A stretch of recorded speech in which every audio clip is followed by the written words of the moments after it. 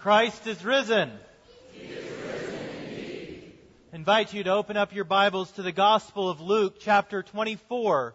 We will be looking at verses 1 through 12 this morning. Now, as you're turning there, I would like to bring to your attention something on the front of our bulletin. There we have our mission statement, that we as a church are seeking the renewing of lives through God's compelling love in Lynchburg and the world. Now, this word renewing awakens us to the fact that this world is broken. Each and every one of us, whether we are in the church or out of the church, we need new life. We need new life in our relationships with our family, with our neighbors, and ultimately with our God. We need our hearts that are dead in sin to be raised to new life in Christ.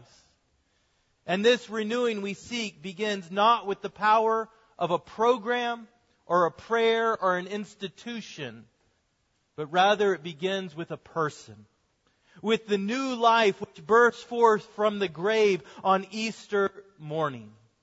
This renewing of lives that we seek begins at an empty tomb. So hear now the word of the Lord in the Gospel of Luke, chapter 24. But on the first day of the week at early dawn, they went to the tomb, taking the spices they had prepared. And they found the stone rolled away from the tomb. But when they went in, they did not find the body of the Lord Jesus. While they were perplexed about this, behold, two men stood by them in dazzling apparel. And as they were frightened and bowed their faces to the ground, the men said to them, "Why do you seek the living among the dead? He is not here, but has risen. Remember how he told you while he was still in Galilee, that the Son of Man must be delivered into the hands of sinful men and be crucified, and on the third day rise?" And they remembered his words. And returning from the tomb, they told all these things to the 11 and to all the rest. Now it was Mary Magdalene and Joanna and Mary, the mother of James, and the other women with them, who told these things to the apostles. But these words seemed to them an idle tale, and they did not believe them. But Peter rose and ran to the tomb. Stooping and looking in, he saw the linen cloths by themselves, and he went home marveling at what had happened. This is God's holy word for us, his people. Let us go to him now in prayer. Almighty God, we celebrate today the victory of Jesus Christ over death. As we now hear your word of grace, inspire us by the power of your Spirit, that we may respond with joy and boldness in declaring our union with Christ, that we might share in the feast of his victory and live in the power of his resurrection. Through Jesus Christ our Lord. Alleluia. Amen. In February 2007, a documentary called The Lost Tomb of Jesus was released. And this documentary claimed that through archaeological research, a team of scientists had discovered the bones of Jesus. They supposedly offered proof that Jesus did not rise from the dead. While the contemporary opponents of Christ couldn't find his body, this group claimed that 1900 years after the fact, they had finally discovered what had eluded the world for so long: certainty that the resurrection did not occur. Now this, quote, discovery caused some to rethink their beliefs and their faith and ask, as Christians, does it really matter if Jesus truly rose from the dead? Would our faith be any less real if he didn't? Would the story of the gospel be any less powerful? That is, must we believe as historical fact what the Westminster Confession of Faith claims? That Jesus was crucified and died, was buried and remained under the power of death, yet saw no corruption.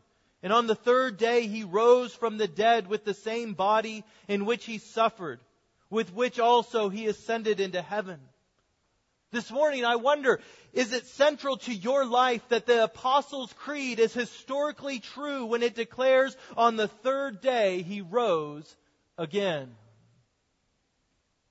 I hope that each and every one of you can answer these questions with a resounding, yes, it matters. That you know for certain that your salvation depends upon the historical reality of the resurrection of Jesus Christ. As Paul says, if Christ has not been raised, then our preaching is in vain and your faith is in vain. Of course, the resurrection matters. If it did not occur, everything that we do this morning is foolishness and vanity. For the resurrection is not merely a secondary or tertiary belief in Christianity, but the resurrection is the foundation of Christianity. Again, the Word of God says, if Christ has not been raised, your faith is futile and you are still in your sins. If the resurrection did not truly occur, then it's time for us to move on. But if He has been raised, then death has been defeated, sin has been forgiven, and the evil reign of Satan has been given an eviction notice, for the kingdom of God has truly come. And therefore, it is belief in the resurrection that is at the very core of saving faith. For we read in the book of Romans, if you confess with your mouth that Jesus is Lord and believe in your heart that God raised Him from the dead, you will be saved. Our text for this morning comes from the Gospel according to Luke. And Luke, as a doctor, was a very orderly man. At the very beginning of the Gospel, he outlines the process and the purpose of writing this account. Listen to what he says.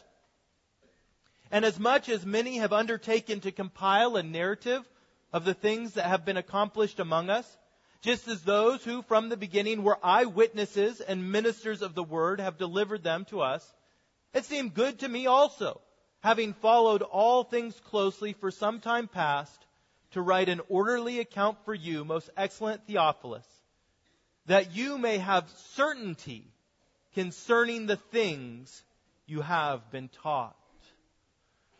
The Gospel of Luke is an orderly account of the life of Christ, aimed at giving the reader, aimed at giving us who hear it this morning, certainty in their faith.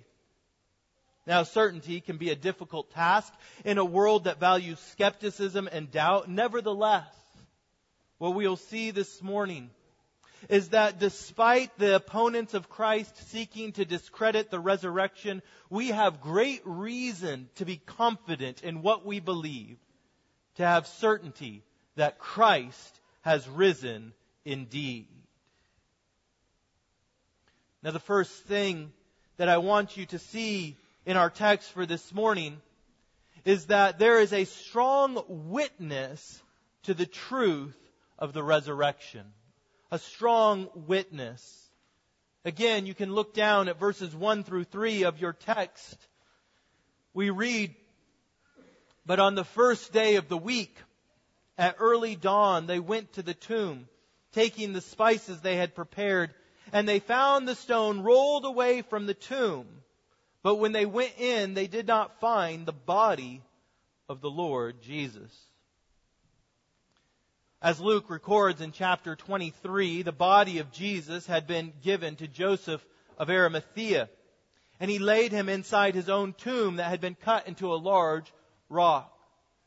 Now the women followers of Jesus see where the body of Jesus had been laid, but they have to rest on Saturday, the Sabbath, before they can go and anoint the body for burial. Now it is very early Sunday morning, and they go to the grave to complete this task. However, something startling, something perplexing occurs when they reach the tomb. The large stone that would have covered the entrance is rolled away, and the body of Jesus is gone. The tomb is empty. This is a fact of which everyone has to account. Of course, there are many who think that the resurrection is false and therefore Christianity is mistaken. They don't buy that Jesus died for the sins of the world. They don't believe that He rose from the dead never to die again. However, there are certain historical facts that cannot be denied even by the greatest skeptics. Events that really take no faith commitment to believe. There are events that have been attested to by independent and early historical sources that support what the Bible teaches us. And any historian that does not have an agenda against Christianity would confirm these facts.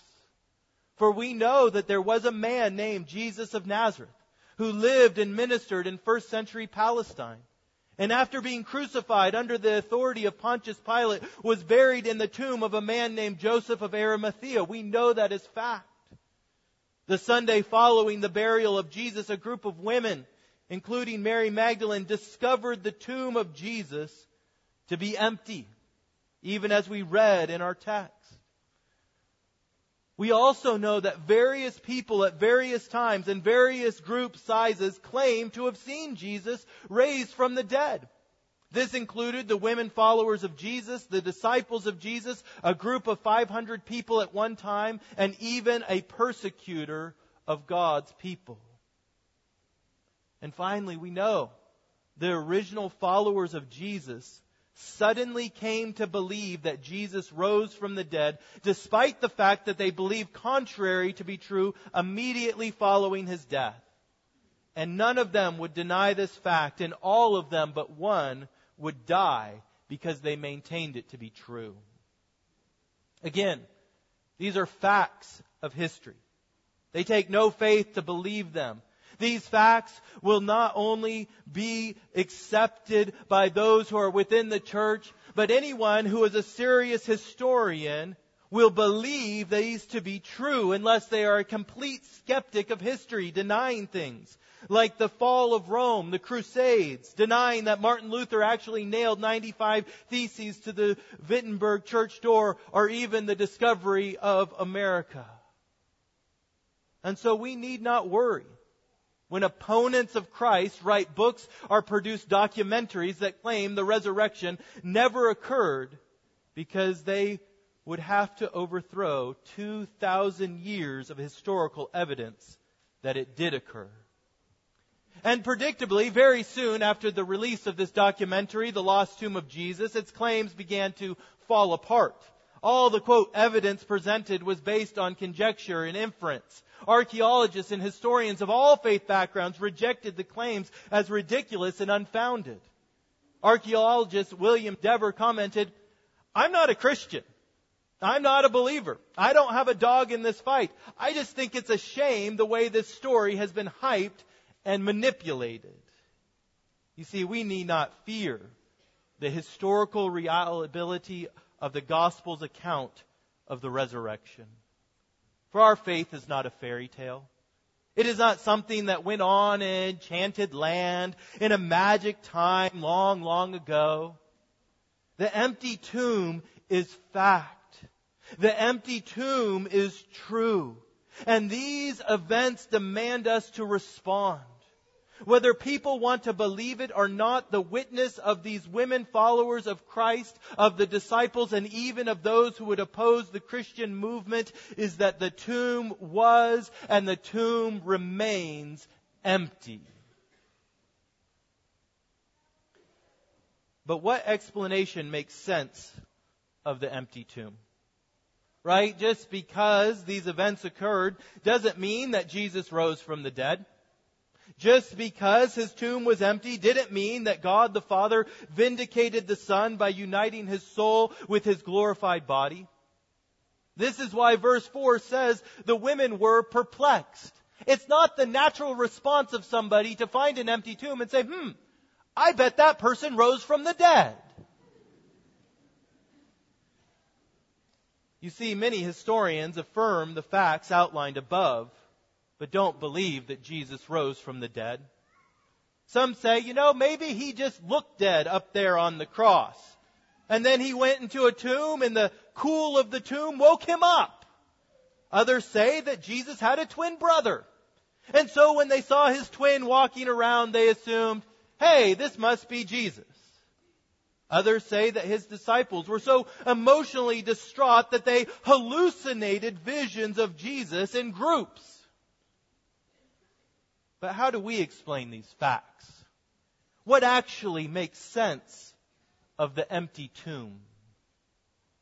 We'll look down beginning at verse 4. We read, while they were perplexed about this, behold, 2 men stood by them in dazzling apparel. And as they were frightened and bowed their faces to the ground, the men said to them, why do you seek the living among the dead? He is not here, but has risen. Remember how he told you while he was still in Galilee that the Son of Man must be delivered in the hands of sinful men and be crucified and on the 3rd day rise. How do you explain the fact of the empty tomb? By the witness and authority of the Word of God. Jesus said this is what would happen. And so the angels ask, why do you look for the living among the dead? This is the first clue to what has happened. The women are looking for Jesus, but the angels describe him as one who is living. They are in a graveyard. They are looking in a tomb. This is where you find dead people, not living people. And the reason they could not find Jesus is because Jesus is alive. Next, they call the women to remember the word of the Lord. When they looked into the empty tomb, they should not have been perplexed or astonished. Really, they shouldn't even have been looking for Jesus in a graveyard. Why? Because he had told them before exactly what would happen. The Son of Man will be delivered into the hands of sinful men. He will be crucified, and on the 3rd day he will rise again. How could they know what the empty tomb meant? How can we understand what the empty tomb means today? We understand and we believe by the authority of the Word of God. We must believe the truth of the message that Jesus Christ is not dead, but has risen to new life, never to die again. You see, the facts of history can tell us much, but we need the Word of God to tell us what these facts mean. History can tell us that Jesus died on the cross, but we need the Word of God to tell us that His death atoned for sin. History can tell us that the tomb was empty, but we need the Word of God, the eternal, inspired, inerrant Word of God to tell us that it was empty because Jesus rose from the dead. And that in rising from the dead, He defeated the power of death and ushered in the kingdom of God. And if you are to believe in your heart that God raised Him from the dead, then you must believe the testimony of His Word. For faith in the Word is the only thing that makes sense of the facts of Easter. For we can be certain of the resurrection because the Word of God tells us Christ is risen. I want to conclude this morning with how we might respond to this message. First, we might respond as the women responded. Look down at their response in verses 8 through 9. And they remembered His words, and returning from the tomb, they told all these things to the 11 and to all the rest. Maybe this morning you've come to worship with faith in the resurrection of Jesus Christ. And this message has encouraged you in your faith. You have remembered the truth of God's Word and you believe it in your heart. Then your response to the empty tomb and to the message of salvation must be to go and report this truth to others. To share the truth with your friends and with your neighbors and with your enemies. To share this truth with strangers and maybe even to rise up and hear the call to take this truth to the ends of the earth, to report the truth that Jesus Christ has risen from the dead, that sins may be forgiven, that new life may come through faith in Christ. Wouldn't it be glorious if 10, 20, 30 years from now, we might hear a testimony of one who said, Easter morning, I was convicted of the truth that Christ rose from the dead and that I was called to rise up and go and report this truth to the very ends of the earth. Maybe at this moment, the Spirit is laying this call upon your life. But I know that if you believe He is laying this call upon your life here in Lynchburg, in your workplaces, in your families, and even to the ends of the earth. Second, we might respond as some of the disciples responded. Look at verse 11. But these words seemed to them an idle tale, and they did not believe them. Sometimes I think that we have some historical snobbery and we say, people back then, they believed weird things like people coming back from the dead. They just didn't quite understand what we do today. But the truth is, somebody rising from the dead perplexed them, and it seemed like an idle tale to them. And maybe you have come this morning with your family. You came to make your mom happy on Easter Sunday. You came to hear the beautiful music or to take part in the Easter holiday. But the idea that Jesus of Nazareth actually rose from the dead seems like an idle tale to you. Maybe at this moment you're looking around and you're thinking, do these people really believe this? And this is a natural response. This is a natural response to such a miraculous event. Nevertheless, I encourage you to not dismiss this as an idle tale or wishful thinking. For if the claims of God's Word concerning the facts of Easter morning are true, then laid before you is eternal life. For the only path of salvation from the curse of sin, the only escape from the punishment of eternal death, the only hope for the renewing of your life is faith in the resurrected Jesus Christ. And so respond, we may, as Peter did. You want to believe, but you're not sure if you can. Look at verse 12. But Peter rose and ran to the tomb. Stooping and looking in, he saw the linen cloths by themselves. And he went home marveling at what had happened. Maybe you are like Peter this morning. You want it to be true, but you need to see for yourself. Then I call you, rise up and run to the empty tomb and see for yourself. Investigate the claims that have been made this morning. Go to books like Josh McDowell's More Than a Carpenter, and you will find more evidence than you could even hope to have.